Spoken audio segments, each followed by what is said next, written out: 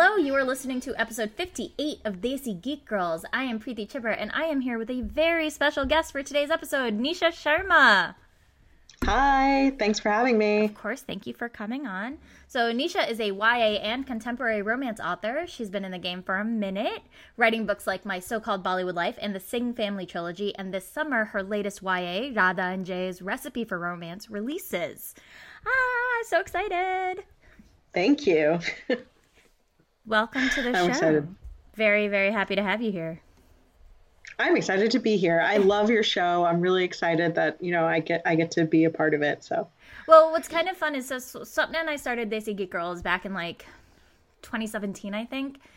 And we do love focusing on art by South Asian creatives and watching how much it has steadily grown in the 4 years since we started the show has been amazing. That's awesome. I mean, and I think that podcasts like yours and have really helped not only share the message of art by South Asians and American South Asians, but it's helped encourage other people to also, share their work. So you guys are doing a great service to everybody. Thank you. So I'm excited to have you on here and just talk about, writing and literature and what the space looks like for our community right now. And I would like to start off with a very basic question. What made you want to write? I think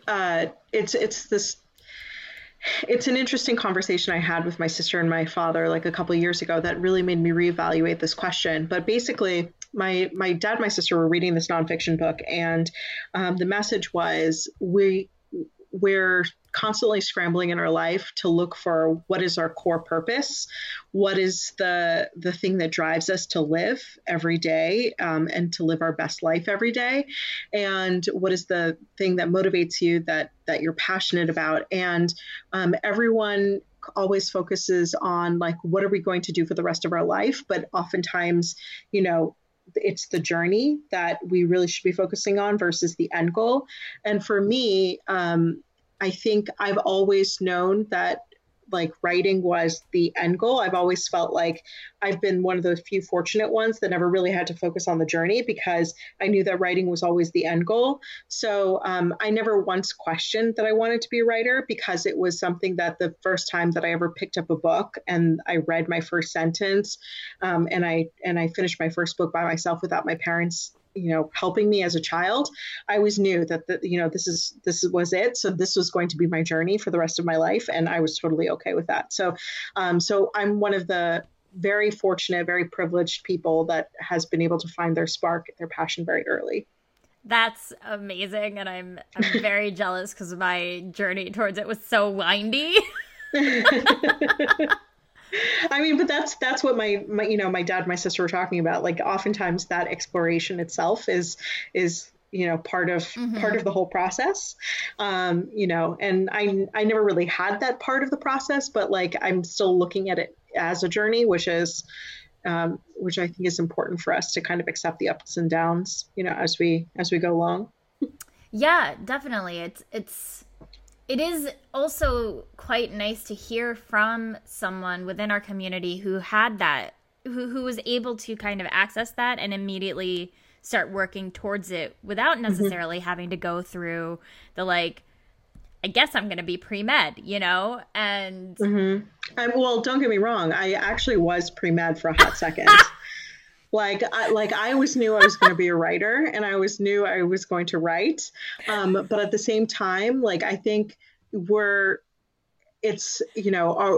parents come to the US, they pull their roots out of this rich brown soil in India and they bring it to the US and it shocks the root system, right? So they want to establish a root system as quickly and as efficiently as possible in stable land, right? So stability comes with money and with, prestige. And so medical engineering, law, those are the things that they knew at the time with their limited education or knowledge or whatever that would create that stability.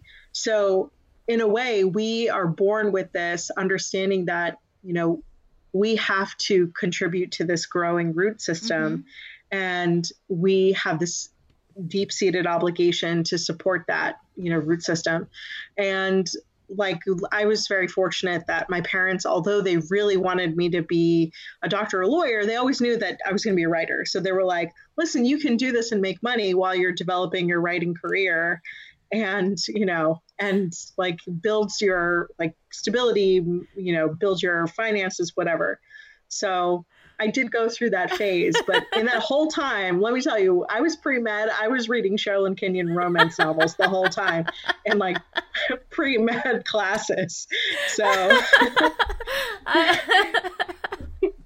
it's funny on multiple levels because it's like you can't escape it. You can't, especially of like I think our generation of kind of when our parents came over and what we grew up into. You cannot escape this notion. But also, I'm laughing at this idea of like you can do the doctor, lawyer, engineer, accountant thing and do your passion on the side, because the biggest one of my favorite lies that my mother told me that I did not learn was a lie until I was an adult, like an adult, not like 22. Like I think I was like 30 when I found out this was a lie, was that Pete Sampras, tennis player Pete Sampras, was a lawyer in addition to being a tennis player.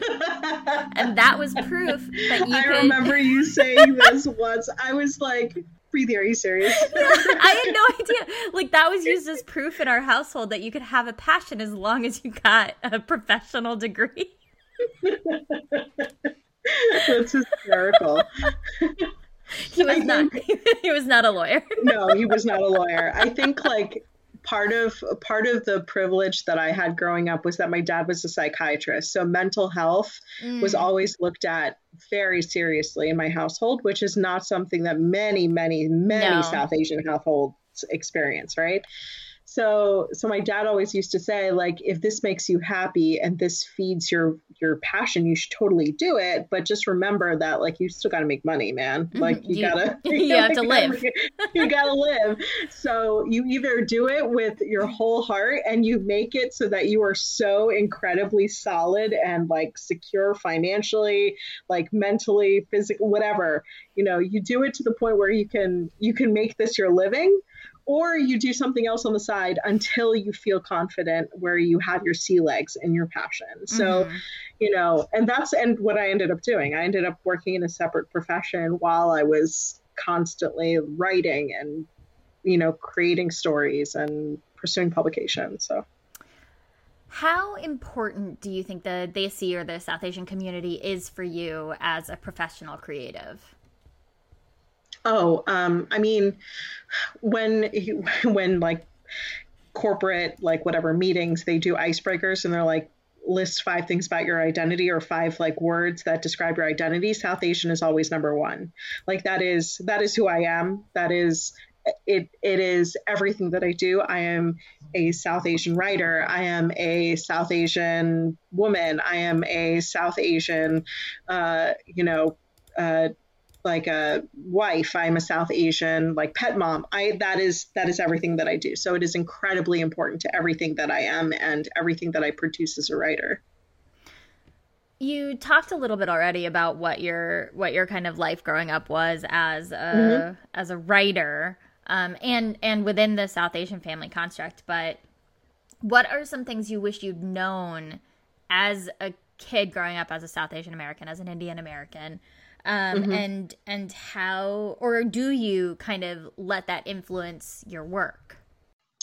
So the one thing I wish I knew, growing up that I still struggle with today that I think is, really important as a South Asian growing up with immigrant parents or South Asian growing up in a community that has very strong cultural influences, is that you don't have to finish everything you start if it doesn't bring you joy. I feel like for me, like growing up, I always felt like I had to finish everything I started, even if it made me unhappy, until the point where I mastered it and then I could let it go. Like piano lessons, violin lessons, like tennis, swimming, whatever it was, I had to develop proficiency before I could say, no, this is not for me. And, and that was really hard for me when I was in college and I did my like year of pre-med, because I was like, no, I'm going to finish this. And it was actually my parents who were like, what are you going to do? Like go to medical school and be completely unhappy and then go back and try something else? Like, that's not how this works. Like you're going to waste 8 years of your life. Just say no now, it's okay. And it took me a while to like really understand, yeah, it's okay. You can stop. You don't have to complete everything if it doesn't bring you happiness. So and I think that's like part of that is we only see on social media now like everyone's proficiency and the highlight reel of everyone's life. So we feel like we're constantly pressured to be the best or to succeed at everything. And that is specifically if you're like watching South Asian content creators and things like that. So, it's something that I still struggle with today, but it's really important to know. No, that is definitely an important lesson that is immensely difficult to put into practice. Yeah. What are some things that people, anyone, readers, publishing professionals, editors, writers, what are some things that people should be conscientious about when it comes to South Asian American women and publishing? Mm-hmm. I think that it's that's such a great question, but there's so many different answers that can really, that I can give you for it. I think the first one is South Asian women are still viewed in a particular way through stereotypes, through model minority myth. And, because publishing itself lacks diversity, there's a lot of people who believe in those stereotypes. And a lot of South Asians themselves still have internalized colonialism that they're wrestling with. And oftentimes they wrestle with it through the books that they write. So I think it's important for us as South Asian writers and for publishing to view South Asian women as we're not a monolith, and we have to constantly dismantle these stereotypes that are presented to us in a way that we can, continue to support the growth of South Asian women. And I hate to use the phrase "break the glass ceiling," but I feel like that's the best. That's the best way to describe it right now. Like, in order for us to succeed together, we have to kind of dismantle the structure that's holding us back. No, that makes total sense. I think it's been an interesting experience to view how publishing is growing, I think, at a much slower rate than our readership is growing and than our authorship is growing. And so you kind of have these different speeds to growth and to that notion of dismantling, where we are, as readers and writers, having to work a little bit harder in order to dismantle the structures that work against us. Yeah, no, 100%. I think the other thing that we have to really think about is working together, because I found in publishing that, a lot of people are working on their individual journey in order to dismantle these stereotypes. And there's still a lack of trust, I think, with each other, because we don't know where we all are on addressing our internalized colonialism, where we are on our own individual paths.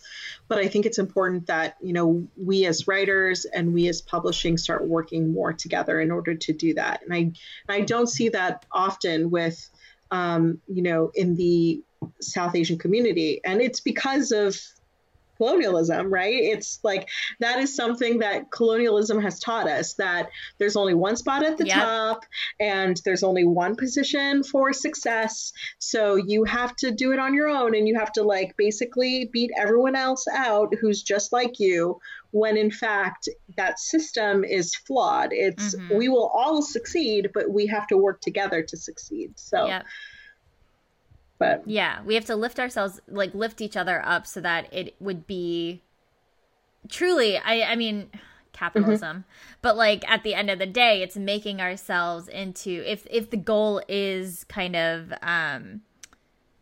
success on multiple levels, specifically within publishing and not outside of the system, because that's a whole other conversation. Right. But within the system, you know, you have to be as attractive as a prospect as possible for a publisher to pick you up. And part of that would be lifting each other up to make ourselves all be as attractive as possible in order to be literally acquired by a publishing house.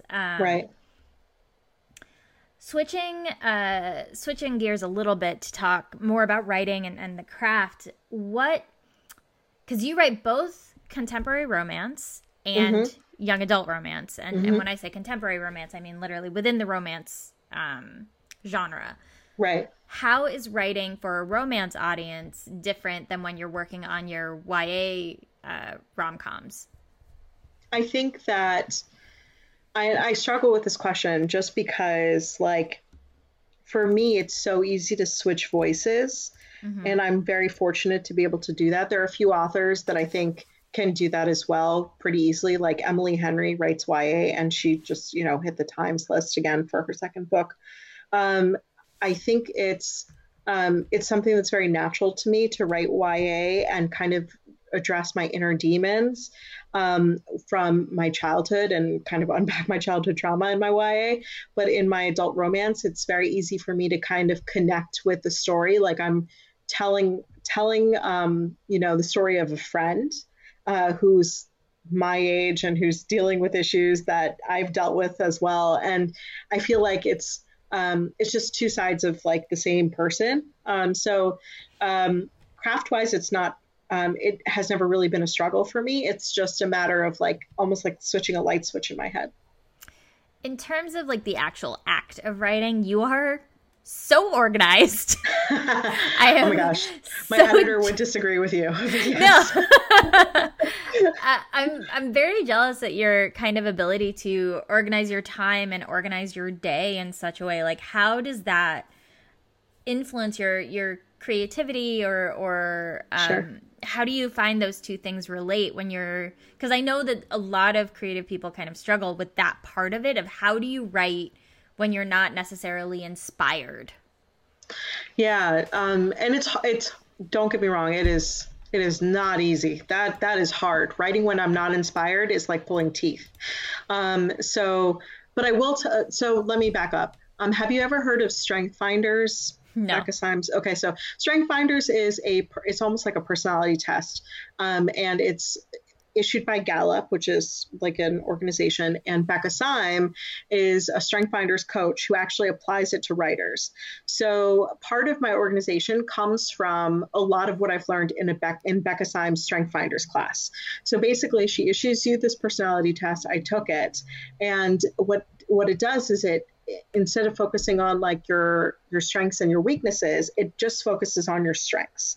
So it gives you like the list of your top 36 strengths in order of like how great you are. You know, like number one is like your strongest strength, and then 36 is your weakest strength.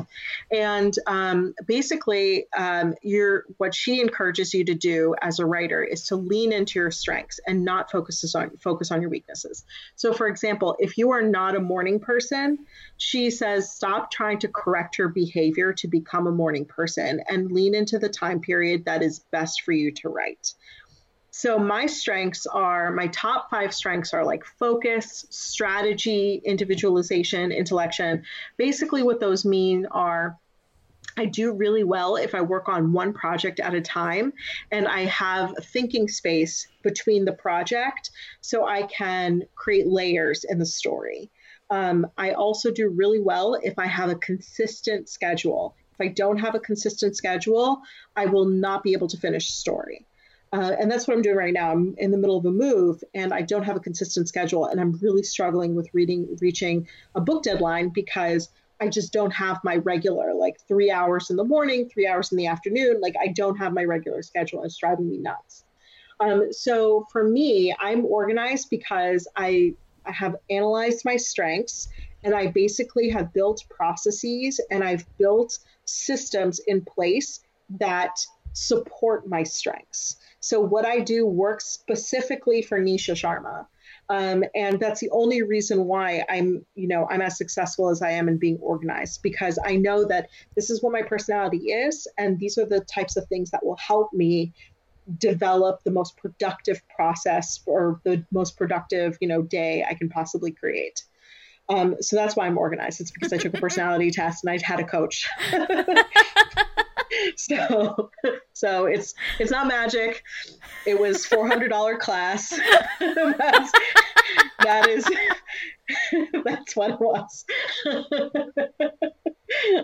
Oh my gosh, I love it. All right, tell me a little bit about Radha and Jay's Recipe for Romance, which is coming out in July. Yeah, no, absolutely. So this book was so freaking hard to write. My so-called Bollywood life, I tell people my first YA is like a love letter to the younger self that I wish I always used to be, or I wish I was, because the character is confident and secure, and she knows what she wants out of life, and she wants to make the best decisions to kind of get what she wants out of life, basically. And she's funny, and it was just a very lighthearted read. Radha and Jay's a little different because the main character, Radha, is a classical Indian dancer, and she's one of the best in the world.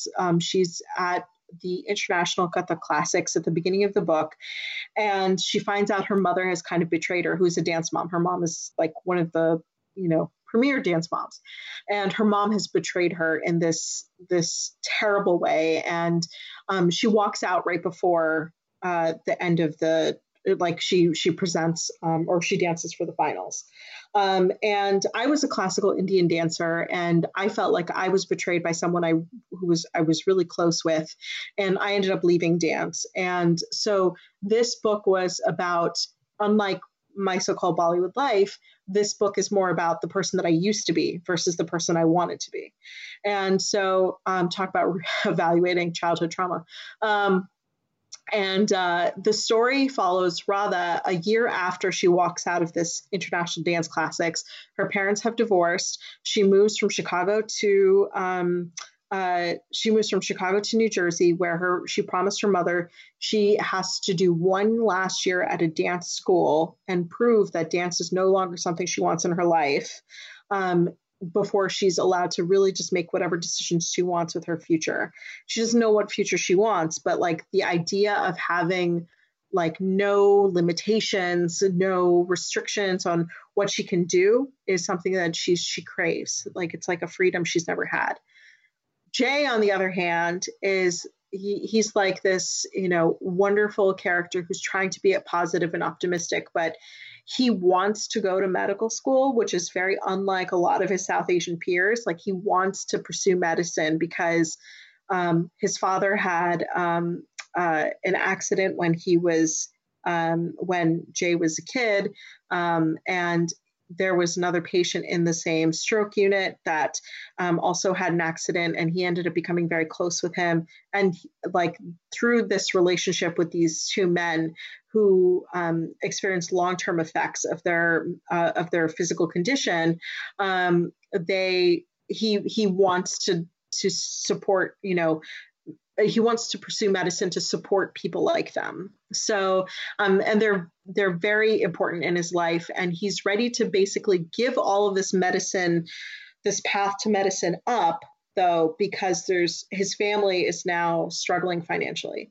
So the story deals with class differentiation. It deals with disability. It deals with anxiety disorder. Radha has developed this. It's generalized anxiety and stage and performance anxiety, and she starts having panic attacks. And so it deals with anxiety, and there's a lot of these two teenagers trying to figure out how to mourn a future that they think they no longer are going to be able to have, that they secretly hope for, but they're kind of accepting that it's no longer possible. And so they fall in love in the process, and there's like one last chance for them to be happy. And they think that if they can do this one thing together, maybe they have a chance to do it. And so it's their path to like this, to try to pursue happiness in a very slim possibility, this slim possibility of happiness. So that's a very long-winded explanation. I'm very sorry, but well, what do you hope readers get out of the story? I think that I think the one thing I want readers to get out of the story is that you don't have to have everything figured out before you graduate high school. And Radha pursues food as an escape because she's no longer dancing as much as she is. Her father is a chef, and she starts connecting with him in a way that food becomes an explorative way to help deal with her anxiety. And you can like more than one thing, and you can be good at more than one thing. And I think that's the second piece of it, that dance doesn't have to be her whole identity. She can be so many other things at the same time. And I think that's a lesson that it took me a while to learn. And I think it's important for other people to also know. So this book comes out in July. July 13th. Yep. I'm very excited for another project that you were working on also. And I would like you to tell people about what's next for you. So after July, my first trade romance comes out, and it is part of a trilogy called If Shakespeare Was an Auntie. And I have no idea why my publisher agreed to let me to call this trilogy If Shakespeare Was an Auntie, but it is what it is. And I'm doing Shakespeare play reimaginations. So the first one is a reimagination of Taming of the Shrew. The second one is Much Ado About Nothing. And the third one is Twelfth Night. So Taming of the Shrew has been quite an interesting experience. It's called Dating Dr. Dill.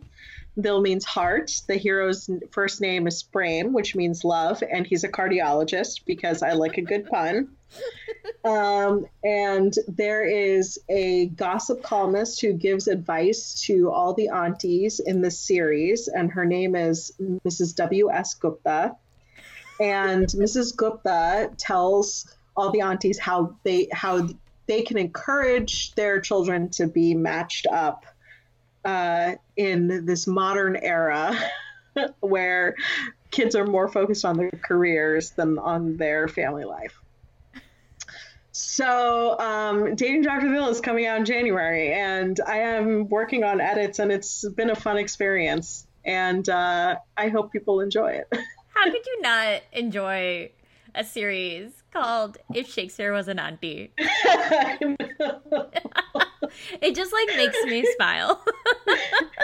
It's so ridiculous. I said the phrase and they started laughing. I was like, I didn't think it was that funny. No, it's hilarious. Well, I'm glad. I'm glad. All right. Who are some of your favorite South Asian American writers? And what books do you think people should be picking up? Oh, that's a good question. So Sheba Karim just came out with her most recent release. It's called The Marvelous Mirza Girls, which is a road trip story in Delhi. It's not really a road trip. It's like a trip story in Delhi, which I think Sheba's great. She always unpacks really fantastic, deep content and deep issues in South Asian community. So I highly recommend Sheba Karim. A book that is coming out, I think in 6 months or so, Navdeep Singh Dhillon's book, Sunny G. Oh God, what is it called? Hold on, I'm going to Google it. It's a long title. I know. Sorry, Navdeep. Sorry, Navdeep. Sunny G's series of rash decisions. Yes. That's what it is. I'm very excited to read this book. The cover looks fantastic. Navdeep is hysterical. I'm absolutely positive this is going to be a really fun book. So highly recommend people to pre-order and to pick that one up. Adiba Jayadar's book is coming out, Hani and Ishu's Guide to Fake Dating, which is a sapphic love story, fake dating story. Also very excited about Adiba's book. And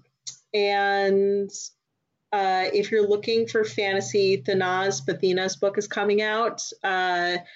It's the second in her Hindu mythology inspired series. Oh God, Banaz, I'm sorry, I forgot the name of it, but Hunted by the Sky. Oh no, I'm sorry. Rising Like a Storm. Hunted by the Sky is the first book. Rising Like a Storm is the second. So those are some books that I'm really excited about. I can go on and on about South Asian romance. I know. We'll link to them in the show notes so people can pre-order, because yes, they all sound awesome. All right, I feel like, is there anything else? I feel like you had so much good stuff to say. I really appreciate it.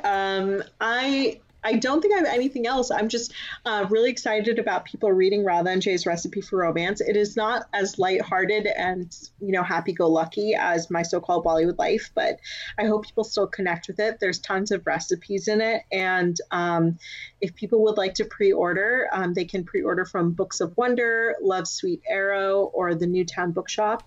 And you can get sticker swag, which is really exciting. So that's it for me. That is very exciting.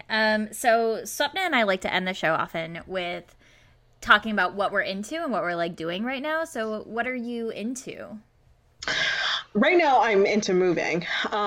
So to be completely honest with you, I'm into moving. And I don't know if this is the right audience to share this information. If you feel people will be like, Nisha Sharma, what is wrong with you? But I've been really into mafia romance for the last 2-3 months, not gonna lie.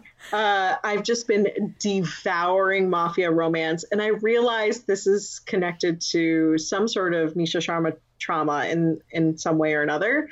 But if there's a kidnapping, if there's a shootout, I've just been very excited about these romances. So that's what I've been into. And if you want some recommendations, you can follow me on TikTok. I've been making quite a bit of mafia romance videos. Highly recommend following Nisha on TikTok. It is a good follow. As for me, what am I into? I mean, too many secret projects that I'm furious that I cannot share with people, but hopefully I will be able to share some of those soon.